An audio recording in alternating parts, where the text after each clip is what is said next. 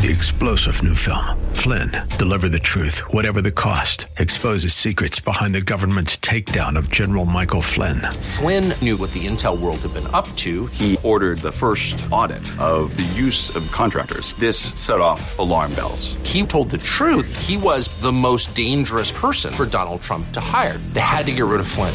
Flynn, deliver the truth, whatever the cost. Available now. Watch it today. Go to salemnow.com. salemnow.com. And good morning. I'm Gary Randall. Thank you so much for joining me today. It's an honor. Today is Wednesday, September the 20th, 2023, in the year of our Lord. Today in 1519. Oh, you remember that, do you? No. Today in 1519, Portuguese explorer Ferdinand Magellan and his crew set out for Spain on 5 ships to find a western passage to the Spice Islands. Magellan, as you may know, was killed en route. But one of his ships, one of the 5, eventually circled the world. He was credited, Magellan, who did not quite make it all around the world, but one of his ships did. He has been credited with being the first man to circumnavigate the earth. Today in 1881, Chester Arthur was sworn in as the 21st President of the United States, succeeding the assassinated James Garfield. Today in 1995, in a move that stunned Wall Street, AT&T Corporation announced it was splitting into 3 companies. Today in 2000, independent counsel Robert Ray, he announced the end of the Whitewater investigation, saying there was insufficient evidence to warrant charges against Bill and Hillary Clinton. They never seem to have any consequences, do they? But they do, and it's telling on their character. Today in 2011, repeal of the U.S. military's 18-year-old Don't Ask, Don't Tell compromise. It took effect, allowing gay and lesbian service members to serve openly. Today in 2012, Space Shuttle Endeavour riding atop a Boeing 747. You may remember seeing pictures of that. I saw pictures. I didn't see the actual Endeavour on top of a 747, but I saw the pictures. It was something like we had never seen before. It was an amazing sight. But it landed at a California air base. It was en route to its eventual retirement home. That Space Shuttle Endeavour is now at the California Science Center in Los Angeles, and people go and look at it. I don't know if you can go inside of it or not. I'm not sure, but it's there. Today in 2019, 3 Mile Island in Pennsylvania, the 1979 site of the nation's worst commercial nuclear power accident. It was shut down by its owner after producing electricity for 45 years. Well, I've got some good news. There is a revival among our youth across the nation. I keep saying that, and sometimes people look at me a little bit like, are you sure? Yeah, I'm sure. There is. It's happening on campuses. It's spontaneous. It's of the Lord. It's Spirit-led. I believe that. Students at Auburn University in Alabama, Auburn is a very well-known football team. They're always ranked highly in the United States. People pay attention to them because of that and other reasons as well, and they also teach kids there. But anyway, Auburn University is testifying. There's people giving reports out of there that God is moving across the campus. Hundreds of conversions and baptisms took place last week at what was just to be a gathering of Christian kids. And as it turned out, it was beyond that. It was called a Night of Worship event. It was held on the campus by the Campus Ministry Outreach, the Christian club or a Christian organization there on campus. They brought in a couple of speakers and decided to hold it at Neville Arena, which seats a lot of people. And I guess there was some conversation like, well, man, we don't want to look like it failed if there's a lot of not so many people and a great big, stadium or whatever. But anyway, they held it at Neville Stadium, and more than 5,000 students showed up. That was more than they expected, and for the event. And one of the speakers shared how following an invitation to accept Christ at the end of it, they were just talking about Christianity and about Christian living and, one thing and another. But at the end, one of the speakers gave an invitation to accept Christ and be baptized. There was a spontaneous response. It took place. Students began accepting Christ and asking to be baptized in water. Some of the kids in the crowd that were Christians ended up leading somebody next to them in a sinner's prayer and accepting Christ as Savior. One of the speakers shared that following the invitation to accept Christ and be baptized, there was just this spontaneous response, and then students began coming up to them and asking. This more than 5,000 kids were there. Students started coming up to them and asking how they could be baptized. Well, there was no baptismal in Neville Arena, the university, so they went. There's a place called, I'm not familiar with this, but it's called Red Barn on the campus. I guess there is a Red Barn there. I don't know. But anyway, there's a lake there, and it's a pretty good size. I mean, it's bigger than a pond. It's not Lake Washington or Lake Sammamish, but it's a lake. And they went there, and the 5,000 pretty much circled around the whole pond or the whole lake. They call it a lake. Of course, they don't live in the Northwest, so they don't really know what lakes are. But anyway, they call it a lake. These people were all around it, and there were a group of people out there, leaders baptizing kids. They were asking them to confirm that they had actually accepted Jesus Christ as Savior. They had believed, confessed, and asked him to come into their life to become their Savior, forgive them of their sins. They believe that he is Jesus Christ who died and rose again, was raised from the dead. I mean, it was a powerful, powerful thing that went on into the middle of the night. There are several people that were there that noted that one of the people out in the lake baptizing kids that had just accepted Jesus Christ was the football coach of Auburn.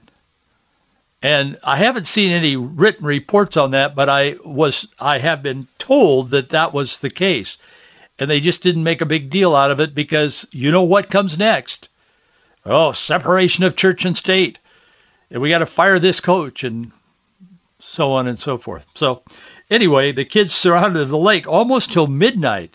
They would get baptized and everybody would cheer it was a big event.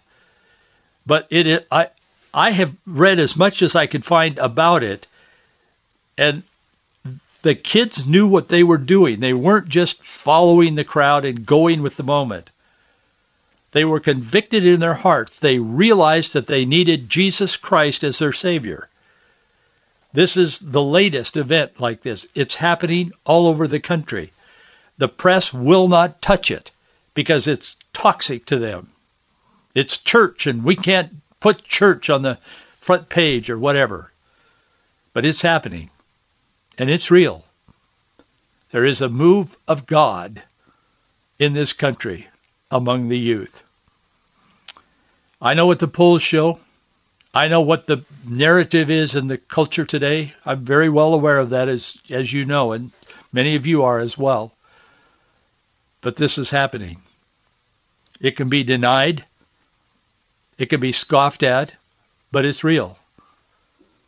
The Lord is moving in the hearts of young people across this nation today. The leaders said they could not even explain how they felt about this. They said it was beyond anything we prayed for or expected. They said it just overwhelmed us, the presence of God, and the number of non-Christian kids that came out to this Christian gathering.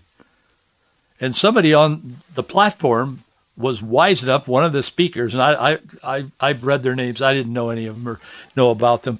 But whoever, somebody that was speaking that gave the invitation to accept Christ was discerning enough to know that there were a bunch of kids, many of them out there that were not Christians.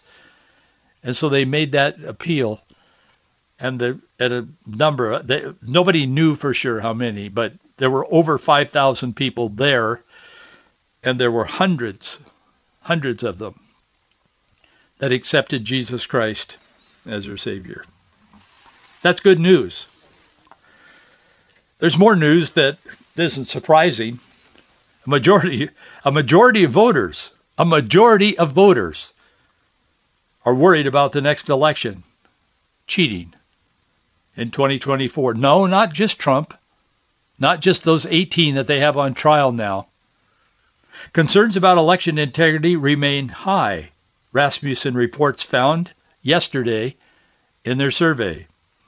They said with most voters are worried that cheating could be a factor in next year's presidential election. The latest Rasmussen report found that 56% of likely U.S. voters believe it's likely that cheating will affect the outcome of the next presidential election. That's stunning. It should never be.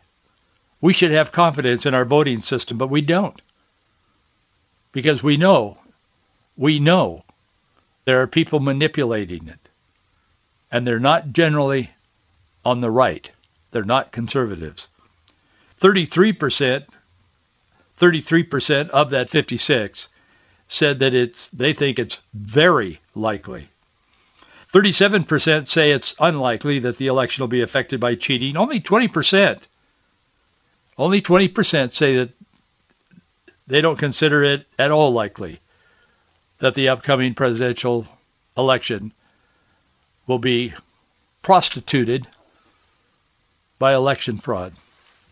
Interesting profile of America. So many things today can drive us in fear and anxiety, and we read the numbers constantly where fear is spiking, anxiety is spiking, people are taking more medication and drinking more alcohol and all these things, trying to deal with this fear and anxiety that people have today. Reading in Isaiah 59 this morning, verse 19, spoke to me. I'm not fearful necessarily today, but I am aware of the fear that is out there. Verse 19 says, so shall they fear the name of the Lord from the west, and his glory from the rising of the sun. When the enemy shall come in like a flood, the Spirit of the Lord shall lift up a standard against him. He is defeated. Jesus Christ has won the battle. He rose from the dead. The Lord is in control. They are not. Satan is defeated. He will meet his end. The book of Revelation tells us exactly what's going to happen to him. We live in victory. We must not become the victim of fear and anxiety. I have some bad news, and it's something I would rather not tell you, but I feel in complete openness, and as you know, if you listen to this program, I'm pretty transparent, and the people that know me personally say I'm the same guy on the radio and for years on television some years ago that I am in my own personal life. And I try to be very transparent and talk to you as a friend, and many of you have become friends just through our communications. And by the way, I want to thank you for your support. We simply wouldn't be here without it. And so each month we are able to pay our bills and meet our obligations because you stand with us with your support. Thank you so much. I'm honored, I'm humbled, and in need of people like yourself to stand with me to do what I believe God has called me to do at this point in my life. So thank you so much. Our address is Box 399, Bellevue, Washington, 98009. The Stand is a news piece. It's mostly online. I don't think they have a print, but it's associated with the Family Research Council. Tony Perkins heads that up. Tony Perkins is a good guy. Pro-life advocates, they say, they put out a story yesterday. They have supported Donald Trump strongly. Tony Perkins has, and a lot of other pastors and Christian leaders have as well, as you know. But they put out a little bit of a drop of sadness yesterday regarding Donald Trump, and I want to share. And these are not people that are out to get him. There's a mass of them. There's an army of them. These are guys that are standing with him. And they registered some disappointment, and I'm going to pass it along to you. I think many of you know where I'm coming from in regards to the presidency and so on. If you listen to this program, you certainly do. But they said in the stand yesterday, it's put out by Family, it's an arm of Family Research Council and Tony Perkins. Pro-life activists have called Republican presidential frontrunner Donald Trump's comments disturbing after the 45th president said he will bring peace on abortion by negotiating a plan that pleases both abortion foes and activists and attacks some of the rivals' more comprehensive protections for life. I would sit down. Here's what he said, Trump. He said, I would sit down with both sides and I'd negotiate something and we'll end up with peace on the issue for the first time in 52 years. President Trump spoke to Kristen Welker on Meet the Press Sunday. She asked him directly whether he would sign national legislation protecting unborn children from abortion beginning at 15 weeks. He said, I'm not going to say I would or I wouldn't. Although Trump, and this is noted in the Stand article, Trump initially affirmed a federal role in protecting unborn children. He seemingly demurred, they say, as the interview ground on. When Walker asked, and Walker did a horrible job. I'm not defending Trump. I'm concerned about what he said too, to be honest with you. I support him.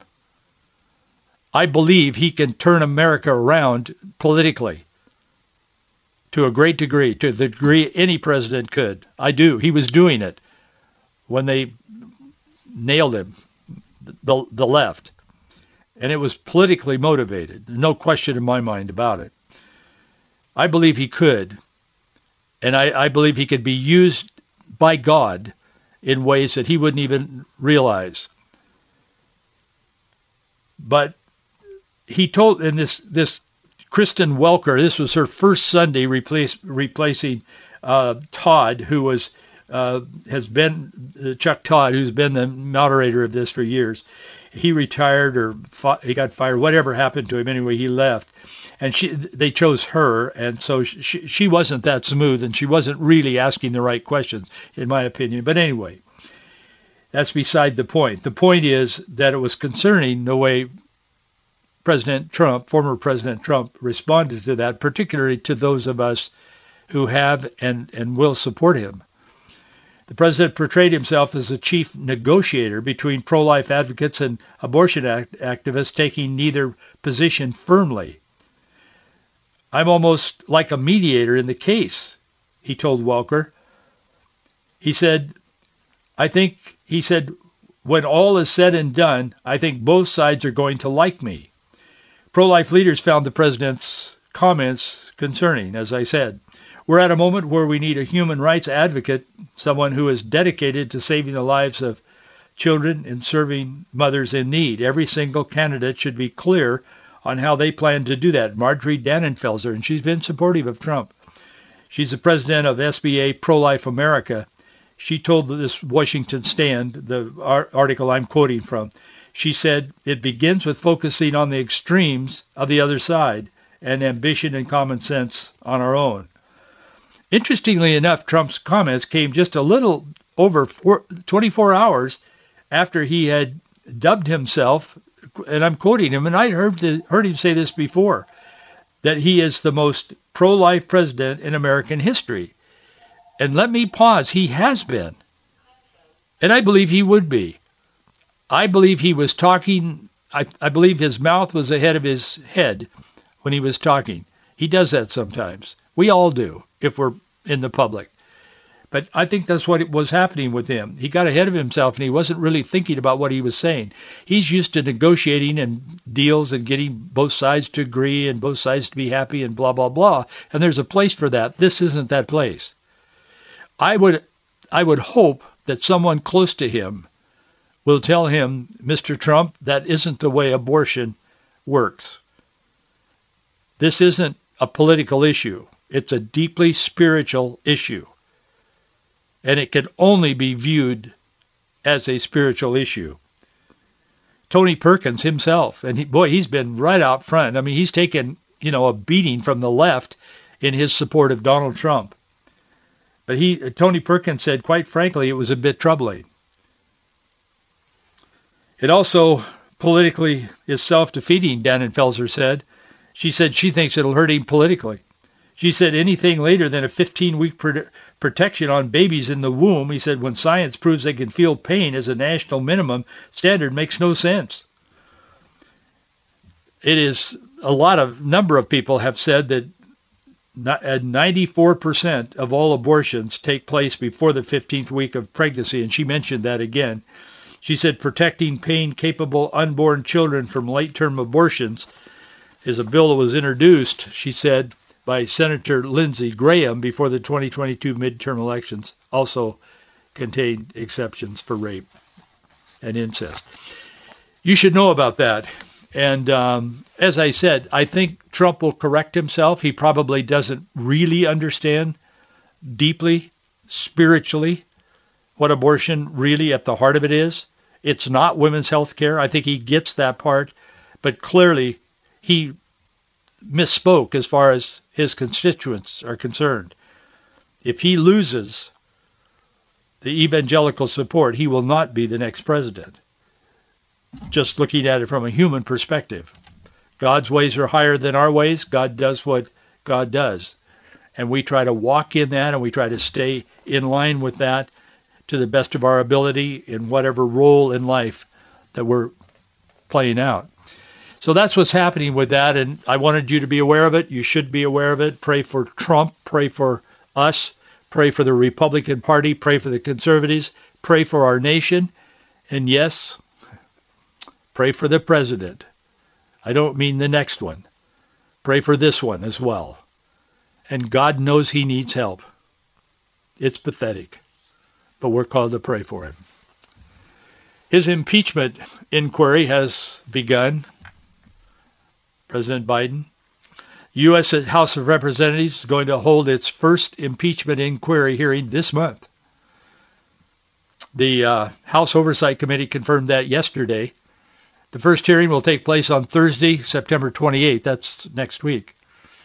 A spokesman for the House Oversight Committee told the press the hearing will focus on constitutional and legal questions supporting the president's or surrounding the president's involvement in corruption and abuse of public office. The committee also intends to subpoena Hunter and James Biden's personal and business bank accounts as early as next week. The Oversight Committee will continue to follow the evidence and the money trail to provide the transparency and accountability that Americans demand from their government. Speaker of the House Kevin McCarthy is doing what he promised to do. He told all of his constituents, his colleagues in the House, what he would do. Some, perhaps many, within the Republican Party, they believe that he's putting his political career on the line. My response to that is I think every one of them should be putting their political career on the line when it calls for them to take a stand on what they really believe, not what they politically think is expedient. The fact that they would point out that he's putting his political career on the line tells me where they're coming from in the first place. I would expect that from Democrats.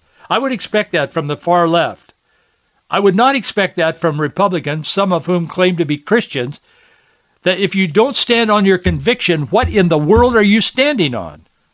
You're standing on the political winds that have gotten us to this place in America. That's what's wrong with us. We have people who come home and they stand on the platforms from the fields to the cities of their districts and they say, vote for me and I'll fight, I'll drain the swamp, I'll fight for you, blah, blah, blah. They go to Washington, D.C. and it's like, I never knew you. Who are you now? Oh, yeah. I'm overstating, but you get the point. That's the problem. They somehow morph into something very different. They say, well, when you question them about it, they say, well, it's complicated. You wouldn't understand. Oh, yeah, we understand, Congressman, Congresswoman. We understand. That's why we're concerned. You told us this when you were in our town asking for our money and our votes, and you did that when we sent you to Washington, D.C. That's the problem, a part of the problem. So Republicans are kind of warning him that this may hurt his political career. He doesn't seem to have blinked. I don't know Kevin McCarthy, but I wasn't all that keen about him becoming Speaker of the House. But the more I've watched him, the more I've seen him do what he says he'll do. That means something to me, and I hope it does to others. I think it does. So he's doing what he said he would do. And yeah, he probably is putting his political career on the line. And he seems smart enough to know that. He announced that on September 12th that the House will open an impeachment inquiry to investigate the possible, he announced it on September 12th, to investigate the possible involvement of President Joe Biden in the business dealings of his son Hunter. He said House Republicans have uncovered serious and credible allegations into President Biden's conduct. Taken together, those allegations paint a picture of a culture of corruption. McCarthy said, today I'm directing our House committee to open a formal impeachment inquiry, he said last week, into President Joe Biden. The next logical step will give our committees the full power to gather all the facts and answers for the American public. He noted that the investigation will be led by Representatives James Comer, Republican from Kentucky, Jason Smith, Republican from Missouri, Jim Jordan, Republican from Ohio. Smith may be from Montana. I'm not sure. I think it's Missouri. The chairman of the Oversight, Ways and Means Committee and Judiciary Committees, respectively, each of them head up a committee. Ian Sams is a White House spokesman. He said Republicans have already been investigating the president. They've turned up no evidence of wrongdoing. The evidence is overwhelming. It's like the biggest tsunami wave that ever happened. It's huge. If there isn't some fallout and if the Biden family isn't held responsible for this, there's almost nothing that could be labeled corrupt in Washington, D.C. It is so far, it's so wide and so deep and so complex in the way they've set up this money laundering scheme that anyone, even us little people out here, can see that there's corruption there. So that begins, and we'll be following that as we get into that. It'll begin next week, and so we'll see what happens from that. Again, thank you so much for listening to our program. Thank you for supporting it, and thank you for being here today. Always a pleasure to talk with you and to share our heart and open up and talk about what the Bible says and what the news says. I'll see you tomorrow. 3-star General Michael J. Flynn, head of the Pentagon Intelligence Agency, knew all the government's dirty secrets. He was one of the most respected generals in the military. Flynn knew what the intel world had been up to. He understood its funding. He ordered the first audit of the use of contractors. This set off alarm bells. The explosive new documentary, Flynn, Deliver the Truth, Whatever the Cost, uncovers the facts behind this scandal. Flynn told the truth. He was the most dangerous person for Donald Trump to hire. I find out the worst enemy that I'm going to face in my life is right here in America. They took my assessment and they wanted me to change it. And I was like, I'm not changing it. They had to get rid of Flynn. With in-depth interviews, archival footage, and never-before-seen personal records of the man behind the headlines. I just felt like I was drowning. Flynn, Deliver the Truth, Whatever the Cost. Available now. Watch it today. Go to salemnow.com. salemnow.com.